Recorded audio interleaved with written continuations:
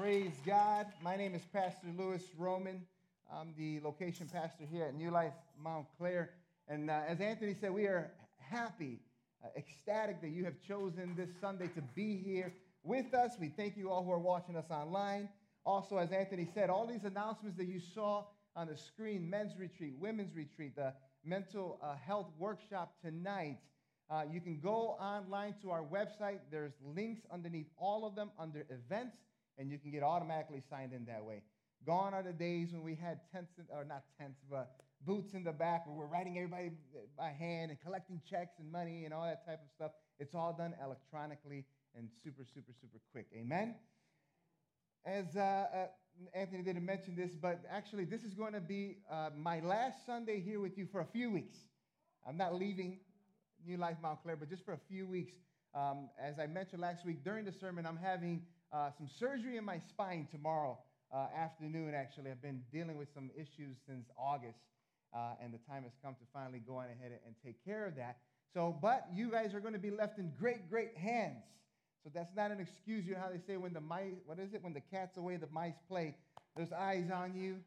And also, I have done a great job in lining up some New Life pastors to come here for the next few weeks and give you guys the Word of God. Pastor Tom Fitzmaurice will be here from New Life Norridge. You guys had the privilege of meeting him back when I was sick in the end of last year.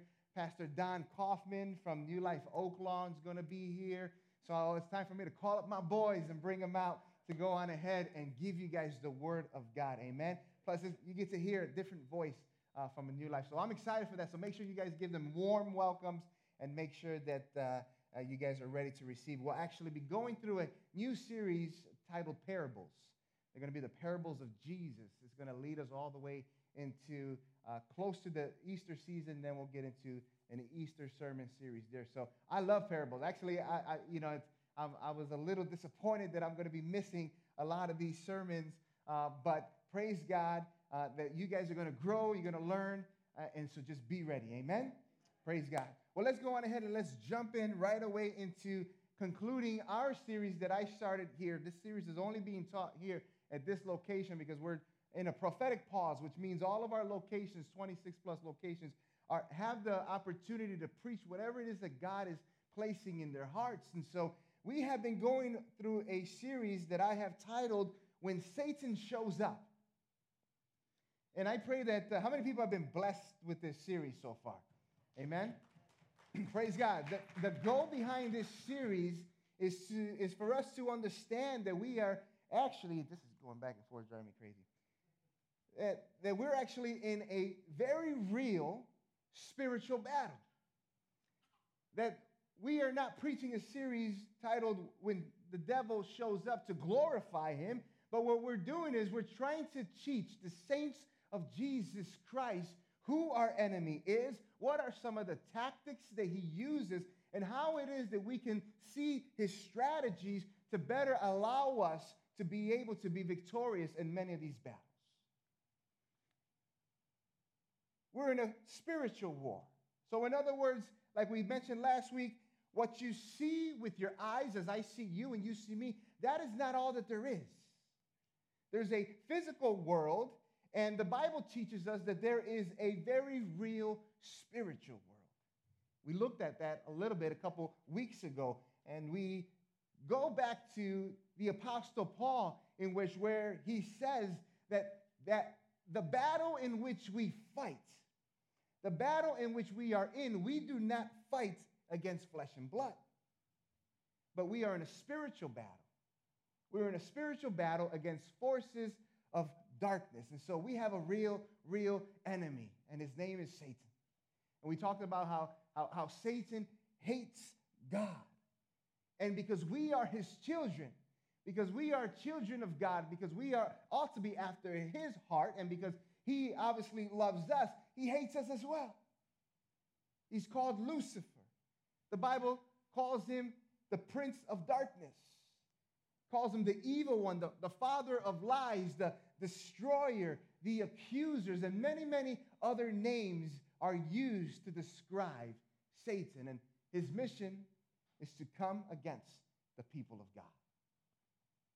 And that's why Peter says in the first book of Peter, chapter 5, verse 8, he says this. He says, stay alert, is what he says. In other words, what Peter is saying, hey, make sure that you are staying on guard. Be on your guard. Why? He says here, watch out for your enemy, the devil, because he prowls around you like a roaring lion, looking for someone to devour. Place that image in your mind. Satan is like a lion. If you've ever watched the Discovery Channel or anything of that sort, you see when a lion is beginning and he's hunting, right? He just doesn't show up. He's hunting his prey. He's prowling around his prey. And he's hiding. He's ready. He's waiting. What is he waiting for? He's waiting for the prey to be vulnerable so he can go on ahead and attack. And that is what the Bible tells us that Satan does. He's looking. He's prowling around you in this very real spiritual world, trying to see, when is it that I can attack him? When is it that I can attack and devour her? But the beautiful thing is that according to Jesus, he came on a mission. Jesus Christ, the good thing is, he comes. His mission is to come and to bring us life. And to bring life what? More abundantly, is what the Bible tells us. Jesus also said that the evil one, that Satan, what has he done? What has he come to do? He's come to steal, he's come to kill, and he's come to destroy. So we see right off the bat, the Word of God tells us that Satan is like a lion. He's going around us, waiting to what? Devour us. Jesus says that his mission is to come to steal, to kill, and to destroy us. You see, what Satan wants to do is this, church. Satan, he wants to steal your joy.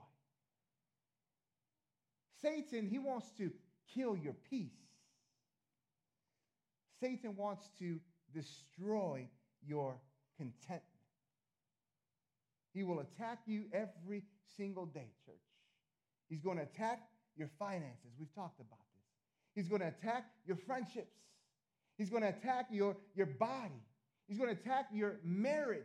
He's going to attack your spiritual life. Satan, church, there's no newsflash here. He's on attack. He's trying to rob people of the blessings in which God has destined for his sons and his daughters. And so in this message series, we've been looking at some of the metaphors or some of the images in which we try to understand his strategies so that we can better plan to defeat him and whatever it is that he's trying to do against us. Just like any great army is going to look at the enemy and they're going to study what are his strategies. Strategy, just because you know someone's strategy doesn't mean that you can defeat them, but it gives you a better opportunity to defend yourself. Week 1 in the series, we talked about Jesus, or not Jesus, but Satan being the deceiver. We talked about how he's a deceiver who attacks your mind with lies. Do you remember when he goes to Eve in the garden and he says, did God really say that? Last week we looked at Satan as being the accuser. How he is the accuser who targets your heart with accusation. How he tells you, hey, you can do that. It doesn't matter what they say. Hey, you can do that because this is your life anyway. And then when you fall into the trap of that sin, he begins to accuse you. You are no good. God can't use you. You're filthy. You're dirty. You remember that? This week, however, is one that I think and I believe is very, very important and maybe even difficult. And it's going to be even a little challenging to hear. But Satan, we're going to be focusing on him today as being the destroyer. The destroyer who attacks or targets your will with pride. I used to think that the devil would go on ahead and attack you only when you were down. I used to think that he would only attack you when you were weak, right? We've heard that a lot. Man, Satan, he'll come when you're weak and you're down and you're vulnerable, and he'll go on ahead and he'll attack you. But after studying and learning and praying, I've also learned that Satan loves to attack you also when you're strong. Did you know that? And when things are going well, he likes to attack. Some of you right now, you may be saying, hey, man, I'm in a good season right now. And you may be thinking, man, everything is good. Everything is going well. So I guess I don't have to worry too much about Satan attacking me in this area. That may be the time in reality that you are most vulnerable. Because when you're least aware, that's when you become more vulnerable. When you're least on alert, not realizing that your enemy just might be attacking, that's when he often does come in during this time, not only just to kick you while you're down, but it'll attack you. He'll attack you also when things are going well. In fact, what I want to do today is I want to take you to the Old Testament to share with you a little bit of a story that many of us may not be too familiar with. It's actually about a time when Satan poised a very strategic attack against King David. Now, one thing that I want to mention to you is that Satan doesn't attack David when he was discouraged. See, as I say this, many of you guys are probably thinking, oh, he's got to be talking about that time when he committed adultery with Bathsheba. But that's not what I'm going to talk to you about today. I'll mention it, but that's not what I'm going to be focusing on. He doesn't attack David when he was discouraged, but instead, Satan attacks David at the height of his power, at the height of his popularity.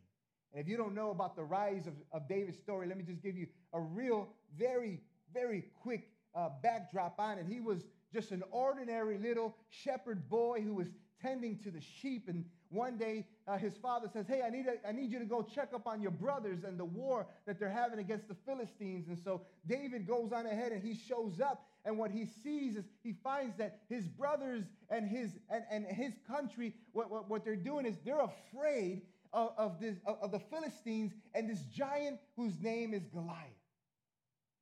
And David, being a young man who really loved God, he looks at this giant.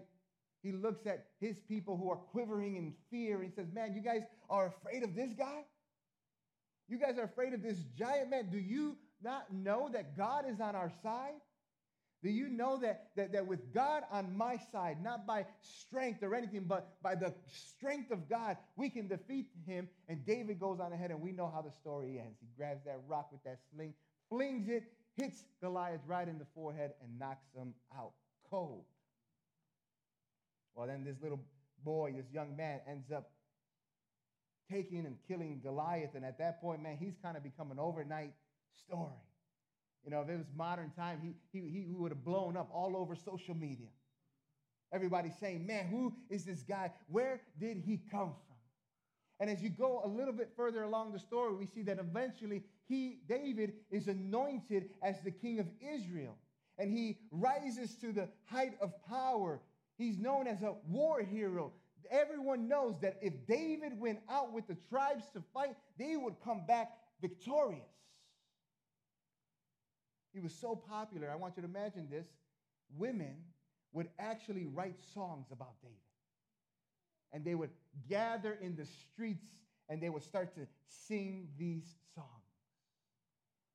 Now, my wife Barb has yet to write a song about me, about my power, about my strength, about my glory. But who knows, maybe one day when I drive home, I'll pull up into the driveway. She'll be standing there with some lyrics declaring her love, declaring her honor, her respect for my godliness, and anything else that turns her on that she can sing about.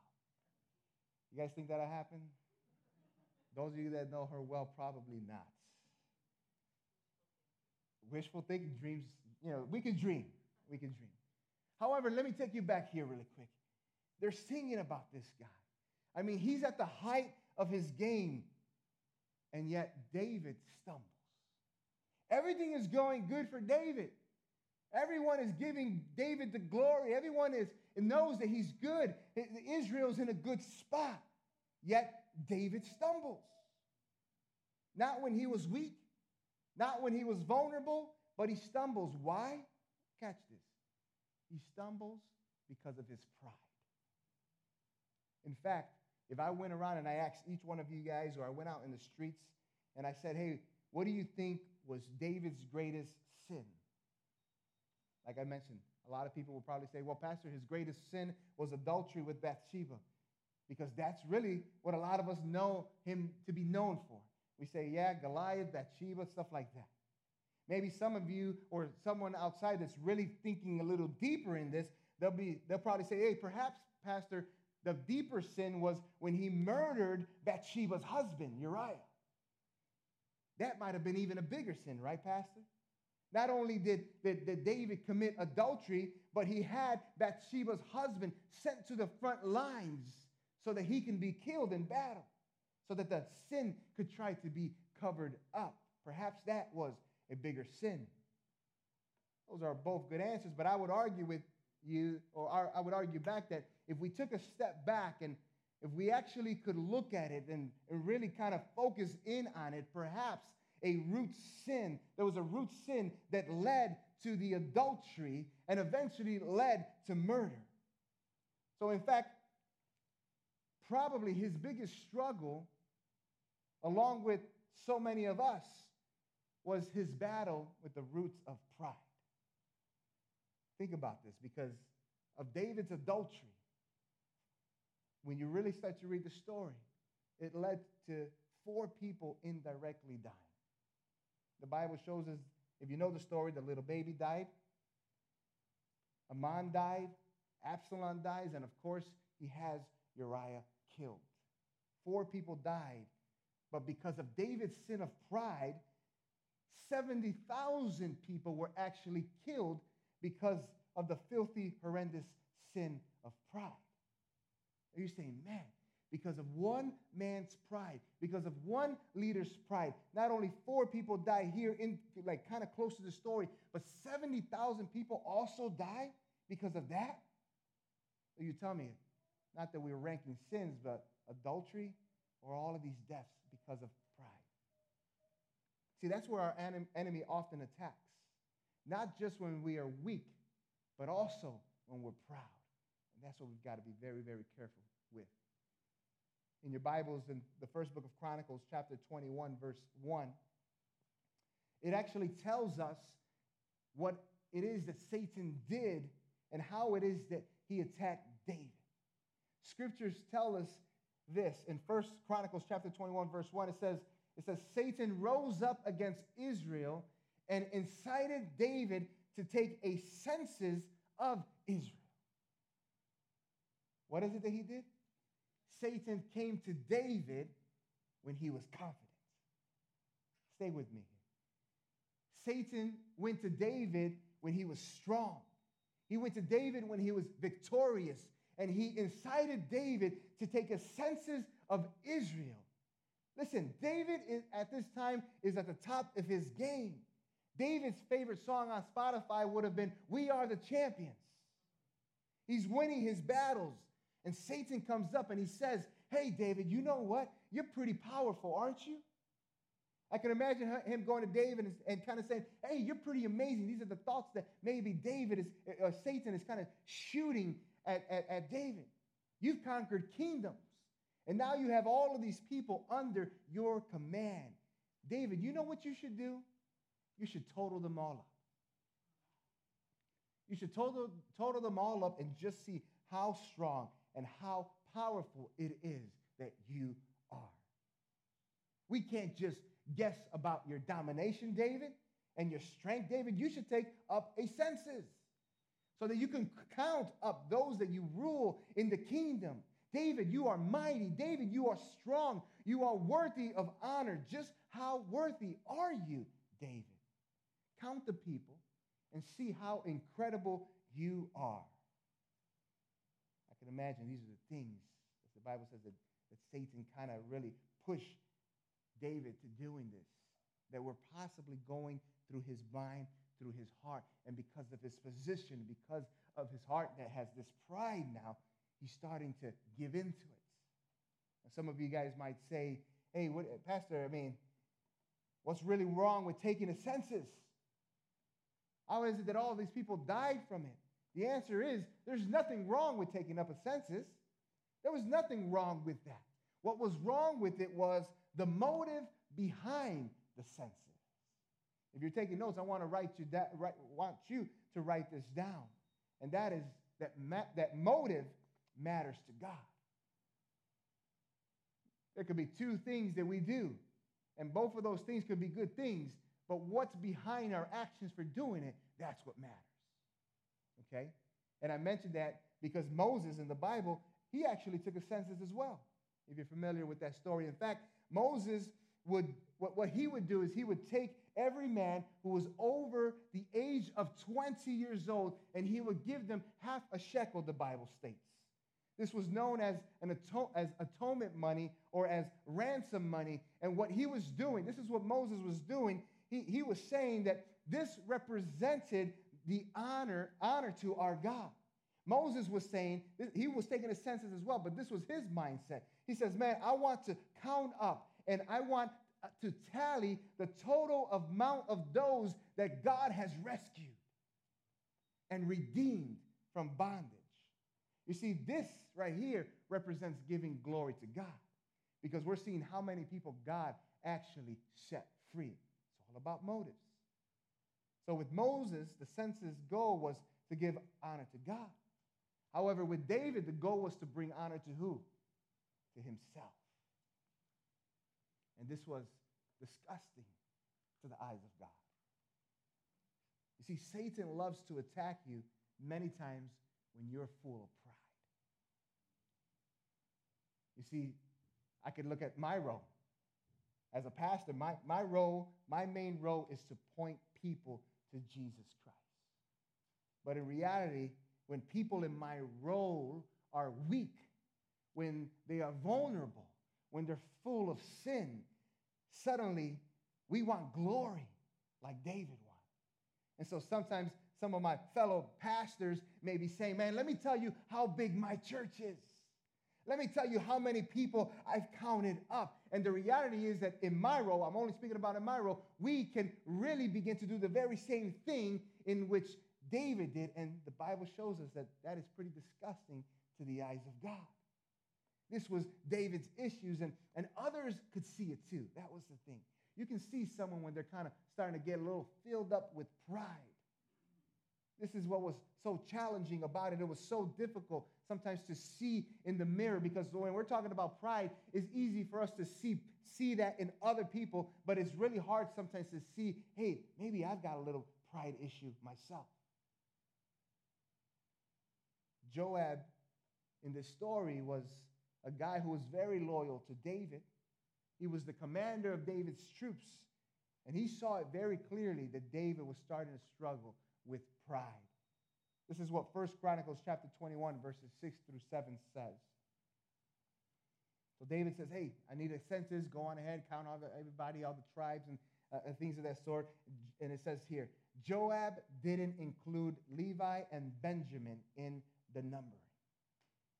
In other words, he says, hey, I'm counting, but I'm going to leave these two guys out. In other words, I'm going to leave these two guys out of this mess in which you're trying to include them all in, David. Why?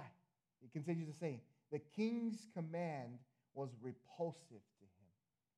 See, Joab sees this. Joab sees, man, David just wants to count because he wants to see how powerful he is. This is not good.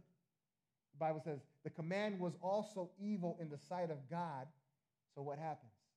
So God punished Israel because of the actions of their leader. And if you read through this at home, and if you read through the story, you see that it is heartbreaking. It's a heartbreaking story of how 70,000 people ended up dying as a direct result of David's sin of pride. So which was worse? I'm just saying this because it made me think about it the other night. Which was worse, adultery or pride? Well, adultery is pretty bad, but pride is probably what caused it. That's why I call pride the root sin. When he sees and lays eyes on Bathsheba, I could imagine possibly, because remember, Satan is going around us like a lion, waiting to see how to devour us, waiting to see when we go on ahead and we kind of open up the window a little bit for the enemy to attack. I could imagine David as he's up there on that rooftop and he's looking down at Bathsheba taking a bath. I could imagine him saying, man, I'm the king of Israel. Man, I see that girl and she looked good and I want some of that. As a matter of fact, I deserve it. Why? Because I'm the king. You see, when David committed the sin of adultery, this is what eventually he goes on ahead and he says to Nathan, who's in this story as well. He's like a the one that's praying like a priest, prophet for the people. He goes to Nathan and he says this. He says, I have sinned against the Lord. But when he committed the sin of pride, he put an objective before it, and he didn't just say, I sinned against the Lord, but now what he says is, I've sinned greatly by doing this. The deadly sin of pride. And so if you're taking notes, here's what I hope that you'll understand, and you could write this down, and that is that you may never be more vulnerable than when you're full of pride. You may never be more vulnerable than when you are full of pride. You see, some of you here today, you might be vulnerable right now because you just don't know that you're full of pride. The reality is that pride creeps in on us. Uzziah was a great man of the Old Testament. He did something pretty cool. He had this innovation war idea. And because of that, he rose to fame and he rose to power. However, his pride is what took him out. This is what Scripture says about him in 2 Chronicles chapter 26, verse 16. You can write these down if you're taking notes and go back and read them at home. It says this about Uzziah. But after Uzziah became powerful, what does it say that happened? His pride led to his downfall. You see that? His pride.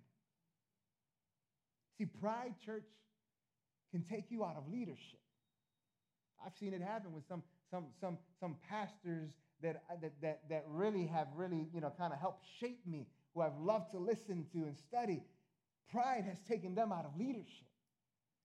Pride can take away your credibility. Pride can hurt your marriage. Pride can hurt your intimacy with God.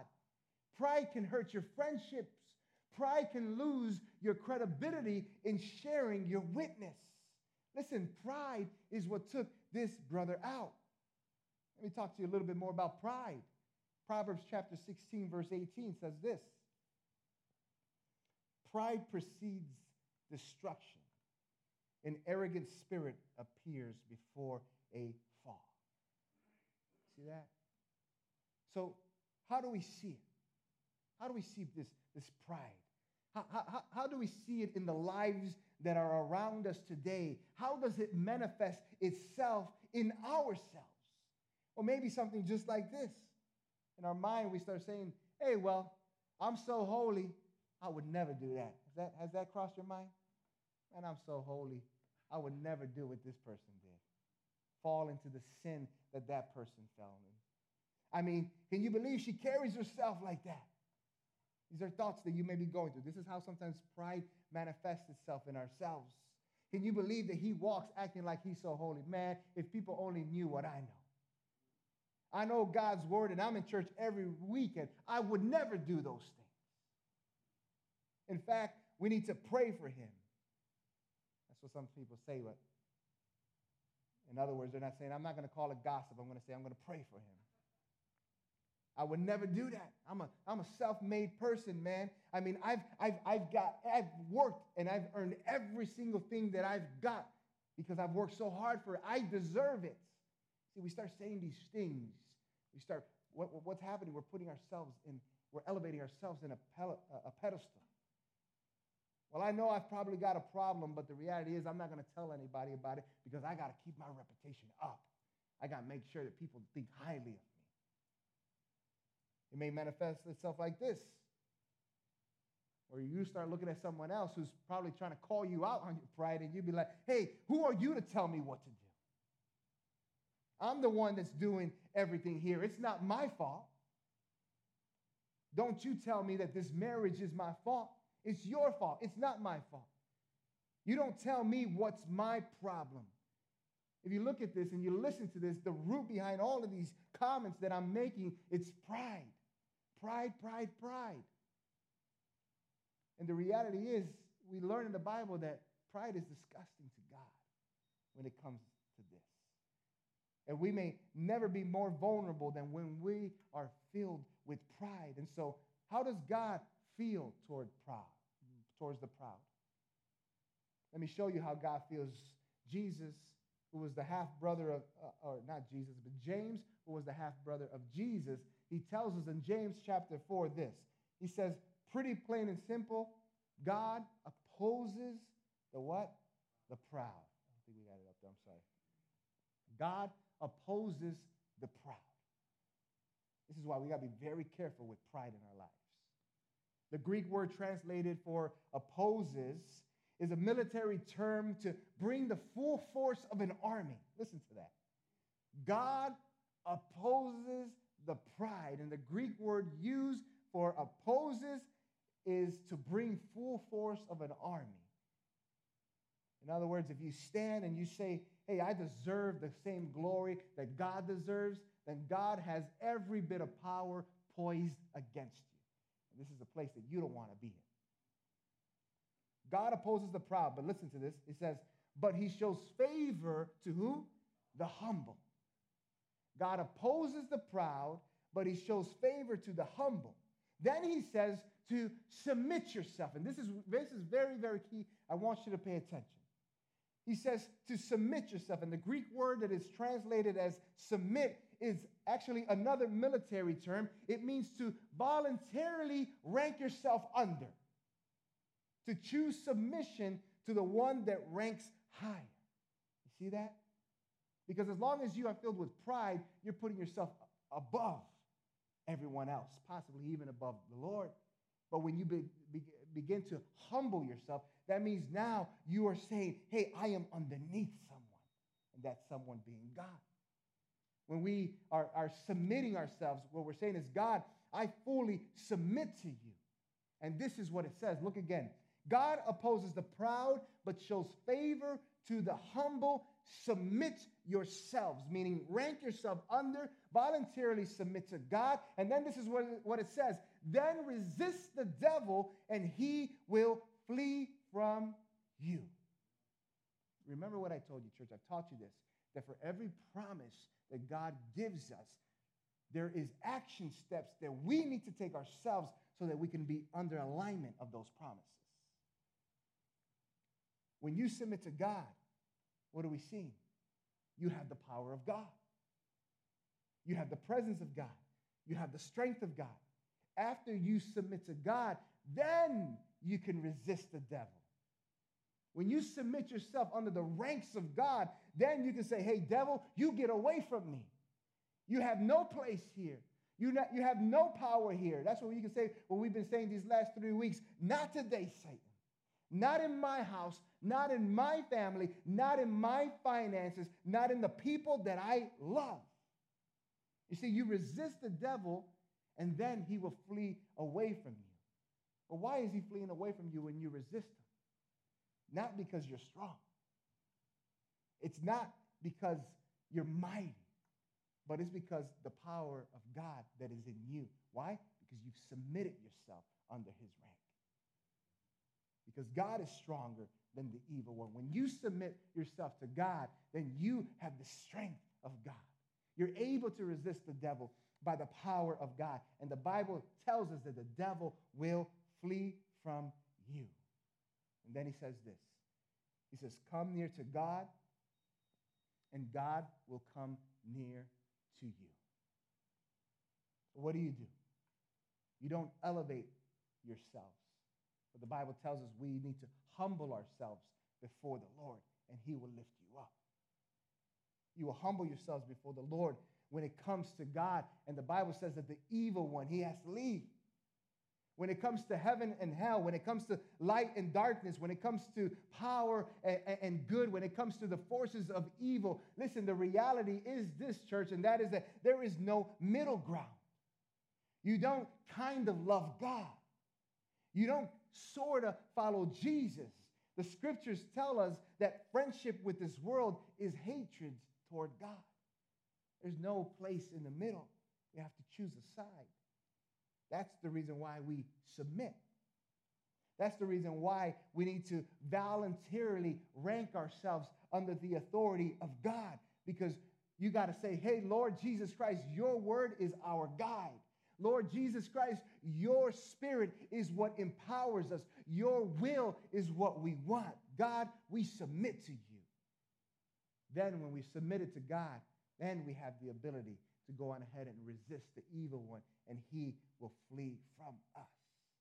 This is a tactic, a strategy that Satan uses.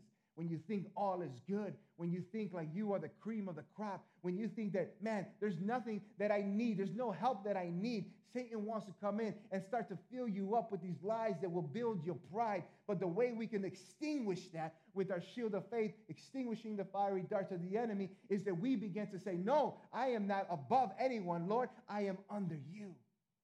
I submit myself to you. I submit my life to you. You are greater than me. We need to understand, as I mentioned already, that you're never more vulnerable than when you're full of pride. Essentially, when we're full of pride, you know what we're doing is we're declaring our independence from God. We're saying, I don't need you, God. Thanks. Man, you've done a good job so far, but God, from this point on, I've got it. I've got this, God. But humility is declaring our complete dependence on God. Humility looks like this. Lord, I need you. Moment by moment, I need you guiding me. I need you directing me. I need your word taking my steps as your path. I need your spirit to comfort me. I need you to convict me. I need you to speak to me. I need you for my next breath. I need you for my next decision. I need you to help me, to teach me how it is that I have to love this person that is difficult for me to love. I need your strength because I am weak. I need you every single moment. You see, when we begin to speak words like that, that is a sign of humility. Relying and saying, I can't depend on myself. Some of you guys that are sitting here today, you know what it feels like to try to do this thing called life on your own power. You try to grow your relationship with Jesus Christ on your own without community, and you have seen that that has not worked. When we humble ourselves, the Bible says that God, what? Lifts us up. There's no middle ground. It's all Jesus because he is everything. And so why do you think that God opposes the proud? I want to take you back to our enemy. Why does he oppose the proud? Why is it that the Bible says that he brings his full forces of everything that he has to oppose those who are proud? Well, it's very likely because way back, and I touched this a little bit in the beginning of our first sermon on this series, is that even before the creation of world, Lucifer was one that God loved. But he battled with the root sin of pride that ended up taking him down, remember? And if you missed it a couple weeks ago, we talked about the reality that we know that God created, at least from what we see according to Scripture, 3 archangels. These angels being Gabriel, Michael, and Lucifer. And Lucifer was a beautiful angel, worshiping God like a worship leader. But he became full of pride, and he wanted to become just like God, and that's why God had to cast him down. What was his big weakness? Pay attention to this. What was Lucifer's big weakness? Where is it that he went wrong? Well, he said again and again, I will, my will, I will, my will.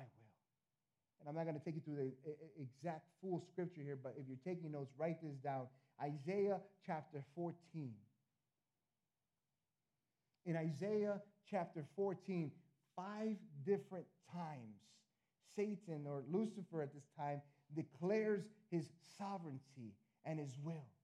This is what he says. He says this in one of them, in Isaiah chapter 14. He says, I will ascend to the heavens. There goes the I will. I will ascend to the heavens. What is that? He was starting to show pride. The next one, he says, I will raise my throne above the stars. Pride. I will. For a third time, he says, I will sit enthroned on the Mount of Assembly. These are Lucifer's words. He says, I will ascend to the top of the clouds.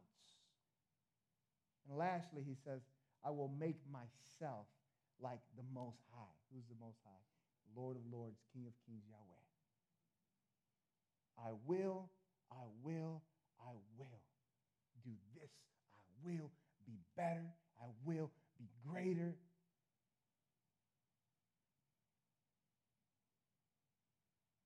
Lucifer, what was Lucifer? Lucifer was all about himself. Jesus, on the other hand, was all about the glory of God. Lucifer was all about my will. Jesus Christ, while he walked this earth, was all about thy will. In the Garden of Gethsemane, when Jesus, knowing what was ahead of him, you remember that story? Knowing that he was going to give his life, he was going to suffer more brutally than any words could describe. And in agony, we see our Lord and Savior, Jesus Christ, there in that garden as drops of blood are being poured from his brow. He cried out to the Father, to the Daddy. He says, Father, is there any other way that this cup of suffering can be removed from me? You remember that? Then in submission to God, he pretty much said, I voluntarily rank under you. Needless to say, he said, not my will, though. Remember that? He says, but your will. May the Lord, Father, please remove this cup that I may not suffer like this. But God, Father, Abba, let your will be done, not mine. Now that is submission. That is humility. At that point, many of us will be thinking about ourselves. Oh, poor me. In this case, Jesus was, Lord, if this is what has to happen, let it be done. It's not about me. I'm here to glorify you. It's not about my importance. It's about your kingdom. It's not about my popularity. It's about your sovereignty. It's not about my wishes. It's about your will. Not my will, but your will be done. You see, humility, I want you to understand that because sometimes society teaches us that humility is a sign of weakness, and it's not. Humility is not weakness because the Bible tells us that when we humble ourselves, then you will have the strength of God. You see that? I'd rather have the strength of God on myself and be humble any day than feel like I'm so full of pride on myself in this world and have everything, but yet not have him. You are never, ever weaker than when you're full of pride. And you're never, ever stronger than when you are humbled before God. Because when you submit to God, the Bible tells us he fills you with his presence. Then you have the power to say, I resist you, you evil one. You have no business here. Get behind me. Not in my house, not in my family. You see? It's the power of Christ that is dwelling within me. See, church, we have to understand that we are in a spiritual battle. It is not, well, if I get under attack, the reality is if you are a son or daughter of Jesus Christ, if you have accepted him in your heart as your Lord and personal Savior, then you are on God's side. You are on God's army. And Satan has been trying to attack that army since the very beginning of time. And he's going to do all that he can do. Just as Satan went out ahead and took down, when he was cast down, a third of the heavens with him, he knows that his time is coming where he will be casted into the lake of fire with hell itself, and he's trying to take as many out there with him as he can once again. That's where we have to submit to our Lord. How do we fight back? The last few weeks, I've kind of talked to you about different ways to defeat the enemy in these areas when he's trying to deceive us or when he's trying to accuse us. But listen, again, how do we fight back? I've talked to you guys about this for the last 3 weeks now, that you have something that the people of this world don't have. You have something that Satan himself doesn't have, and that is the armor of God. Apostle Paul tells us that we have the helmet of salvation. that you have the breastplate of righteousness. He tells you that you have the shield of faith, which you can quench the fiery darts of the evil one. Apostle Paul tells us that you have the belt of truth, and you know that the truth will set you free. You have the shoes prepared with the gospel for the readiness of peace. And then you have that one offensive weapon that I've talked to you about. That one offensive weapon, which is the only weapon you need. And that's called the sword of the Spirit. The sword of the Spirit is the word of God. The sword of the Spirit is the word of God, which the Bible describes to us being sharper than any double-edged sword. That it is alive, it is active, it is a light unto my feet, and it is a light unto my path. It is full of power.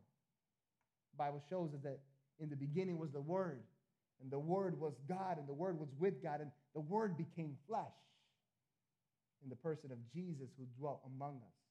We fight, church, with the Word. If you don't have the Word with you, if you're not reading the Word, if you're not absorbing the Word, if you're not learning the Word, then you are just in the middle of a battle playing defense. Defense, defense. Defense only gets you so far. You've got to fight. You've got to move forward. You've got to score some points. Whenever the devil attacks our pride, when he starts trying to speak into your mind, hey, you've got it going on. You don't need anybody's help. You can do it all by yourself. You're pretty important. I mean, look at you. And sometimes we can start thinking these things. You've got the shoes. You've got the purse. You've got the house. You've got the car. Man, you've got the name. Hey, don't let anybody else know that you're hurting. Don't let anybody else see what it is that you are going to do. Who are they? It's not their problem, man. It's your problem. You don't need anybody else. You don't need a church, man. You just can keep doing this thing on your own. You don't need other people. It's all about you. They need to show you more respect, man. You're the one that are holding this whole thing together. You're the one that gets things all done. But that's when those lies are coming to our minds, and that's where we need to stand up firm as the son and daughters of Jesus Christ and say, no, Satan, not today. You're not going to infiltrate my mind with those thoughts that are going to try to build roots of pride in me. That's where we need to say and start to fight back with the Word of God, with the Spirit of God, and start using some I will scriptures at him. I will humble myself before the Lord, and he will lift me up in due time. That's how we fight back. Or you start to speak to God when you're starting being tempted in these areas and say, because I am called by your name, I will humble myself. I will pray, and I will seek your face, and heaven will hear my prayers. And you will forgive my sins, and you will heal my land. These are scriptures that I'm taking, and what I'm doing is I'm just using them to fight. I will give thanks to you, O Lord, for you alone are good. Your mercies endure forever. You are my God. Earnestly I will seek you. My soul belongs to you in a dry and weary land, because your love is better than life. My lips will glorify you. I will praise you as long as I live, because your mercies endure forever. Not to us, but to your name be the glory, because of your goodness, because of your faithfulness for generations and generations to come. When somebody comes and says, oh man, that was great. That was an amazing word that you gave. No, all glory be to God, because they're his words that I'm just using. Less of me, more of you. When they went out ahead and told John the Baptist, man, everyone's following Jesus. You know, everyone's following him. What are we going to do? And Jesus is, they're baptizing all these people. That was a moment right there where John the Baptist could have let pride overtake him. But what he said is what? He says, man, it's okay, because he must become more so that I can become less. What did he say when the enemy tried to tempt him with building up his pride? He says, no, he is the one that I am doing this for. Because of who you are, we've got to say to God, I voluntarily submit to your lordship. Why? Because God, you are the King. You are the King of kings. You are the Lord of lords. because you are the Alpha and the Omega. You are the beginning and the end. You are the first and you are the last, the soon returning, conquering King of Kings, who comes with a sword coming out of his mouth, declaring your word. These are things that we have to say, and we get it by reading the word of God. We begin to absorb it, and now we begin to say it. When Satan comes and tries to attack, we fight back with his word. You can begin to say, God, I serve you. I humble myself before you because you are righteous, because you are the one that is true. Because mortal man could not look upon you in your purest essence and live, because you are my Redeemer.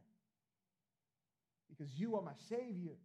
Because you are my friend. Because you are my rock. Because you are my righteousness. You are my salvation.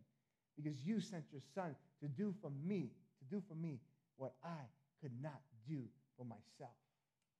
He gave his life up for me so that I can have a life, and I can have a life more abundantly. And because the devil is a liar, because he's the father of lies who comes to steal, to kill, and destroy, but Jesus Christ is greater. We need to understand that. We need to allow that to register into our minds and say, yes, Satan, you may come with everything that you've got, but I come with the Spirit, with the power of the Lord and Savior, Jesus Christ, on my side. He is powerful, because greater is he who is in me than he who is in the world. Because of that, I will submit to God. I would not submit to what this world tells me to submit to. I will not submit to my own pride. I will submit to God. I will remove myself from the driver's seat of my life. I will sit in the back seat. I will hand him the keys and allow him to drive me where he wants to take me. I submit to God. I resist the devil, and he will flee. These are things, church. Everything that I've just said to you, I've taken scriptures. I'm trying to teach you. I'm trying to instruct you. You read the word of God. Whatever situation it is that you feel like you're being attacked, begin to study. You can even Google up what are Bible verses that talk about stress, the Bible verses that hit towards anxiety. Whatever the case is, look up those Bible verses. Begin to read them. Begin to memorize them. Memorize them now in your own words, so that when Satan comes and tries to kick you or throw these fiery darts towards you in these areas, you can fight back. You are sons and daughters of a true king. You are sons and daughters of the one who created everything. The one that told the waters how far it can come. The one that set the stars up. The one that knows how many hairs are on the top of your head. You are his son. You are his daughter. And he loves you so much that he knows there's an adversary that's trying to come against you. He loves you so much that he has provided you all the tools that you need so that you can be successful. He's given you the one thing that you need to fight. And that is his word. Don't just take the word of God as being something that encourages you. Take it as a deadly weapon that is at your disposal. Because when someone comes in your house, like I talked to you guys that first week, and is breaking into your house, you don't stay in your room and hope that they don't go down the hallway to your children's room. No, when someone breaks in and you feel threatened, you stand up and you give it all you got.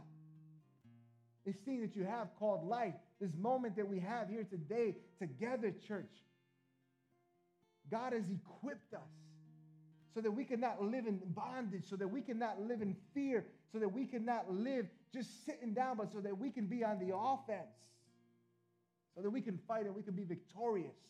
Because God has a destiny plan for each and every single one of you here today, whether you believe it or not. He has a plan for your life.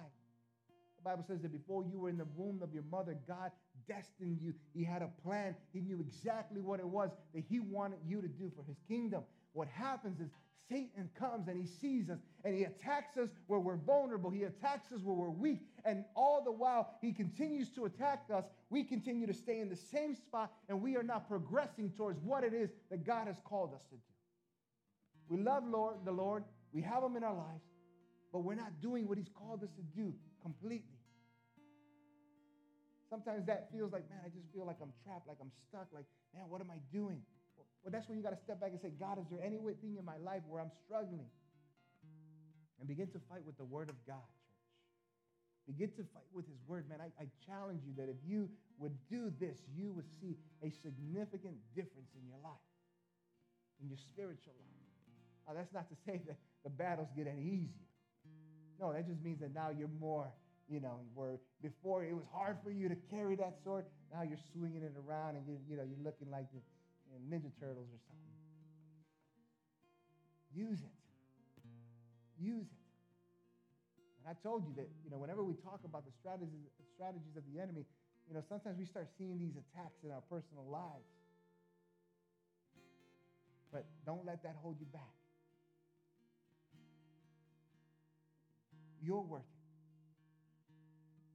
Your life depends on the word of God, knowing the word of God. Your family's salvation depends on you knowing and understanding the word of God. These friends and families that don't know Jesus Christ, the word of you knowing the word of God and sharing that depends on their salvation. We're in a spiritual battle, and with this I'm going to close, church. And the reality is this, and I want you to understand this, is that by ourselves, we don't have what it takes to win this battle on our own. Absolutely not. We would get slaughtered in a second.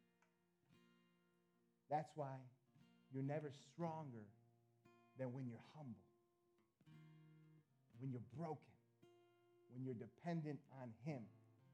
You see, we may think, man, broken, humble, but Pastor, how am I strong? Because we're submitting under God. And because we're submitting ourselves under him, he raises the humble, right? He strengthens us. Because when you're weak, that's when he's strong. So the Bible tells us that when we're weak, when we're broken before him, that we are made strong in him. Why? Because at that point, we've stopped fighting. Have you ever tried to control somebody and they're just fighting and there's no way that you can control them? There's no way you can sit them down. Why? Because they're so strong and they're moving around so much. Well, what's happening, spiritually speaking, as long as we're fighting against the will of God, what's happening is God can't control us. God can't use us to do what he wants to do. So what he does is he waits for you to stop fighting, to humble yourself and say, okay, God, now you can take over. And when that happens, God begins to steer us. And so if you're telling me that when I humble myself before God, when I'm broken before him, when I'm weak, that's when he's made strong, then my word to you is this, church: be weak today before God. Be broken today.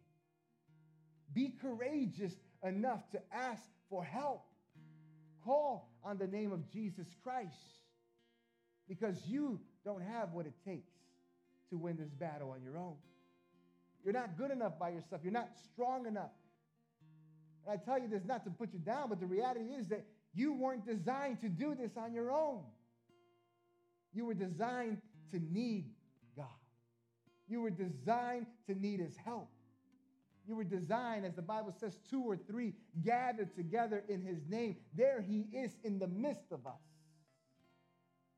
We gather together to glorify him.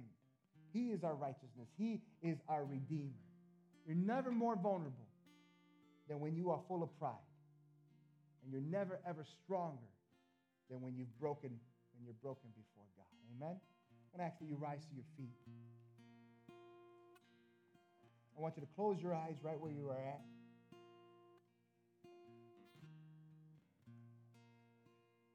And I want you to go before God. Speak to him right here. And what I want you to do, and I want you to, you hear me say this enough. Hopefully you do this on your own. You ask God, God, reveal in me, as the psalmist said, search my heart, O Lord. Search my heart, because sometimes we don't see the pride in us. We don't. We see it in everybody else. We don't see it in me. You don't see it in yourself. Maybe if you ask your spouse or someone close enough to you, they say, yeah, you kind of battle a little bit with this.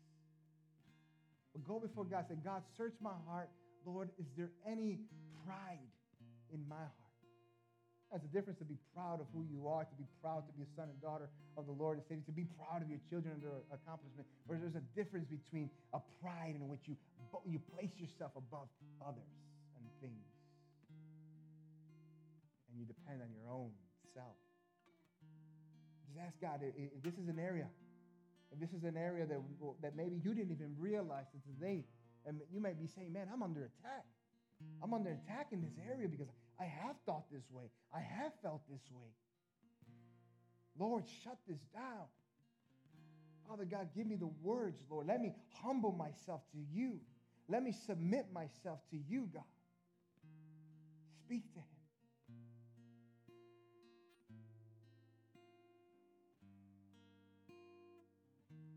My prayer this morning is that within these last 3 weeks, you have seen the different strategies in which the enemy uses towards the children of God.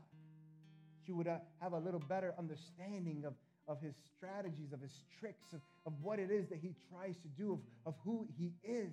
But most importantly, my hope is that you would have learned that what you have at your disposal, when used, can extinguish anything that is thrown towards you.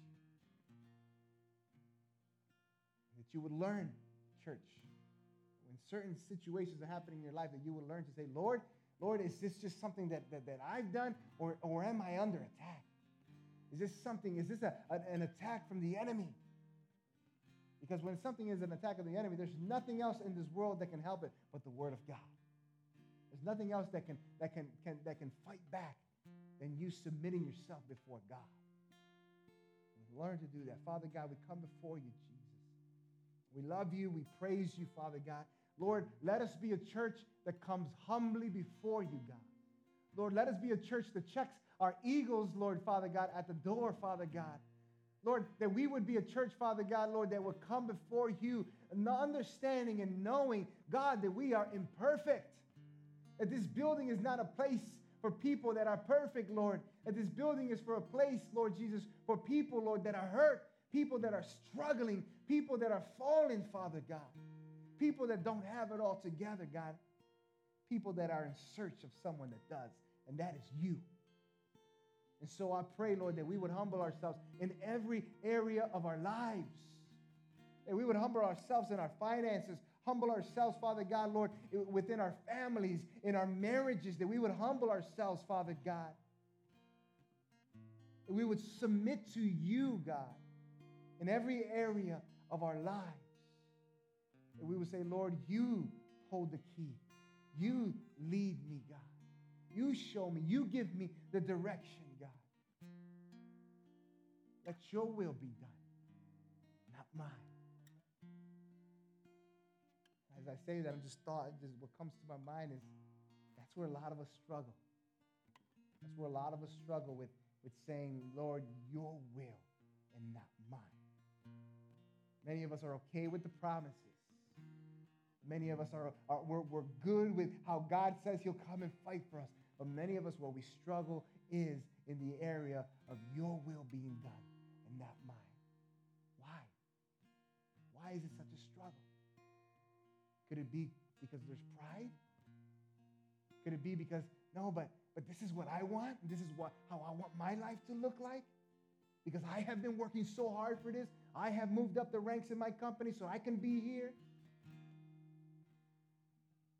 Your will, Father God. I pray that you would give us the strength, Lord, that you would give us the understanding. You would show us, Father God, the importance of allowing your will to be done in our lives.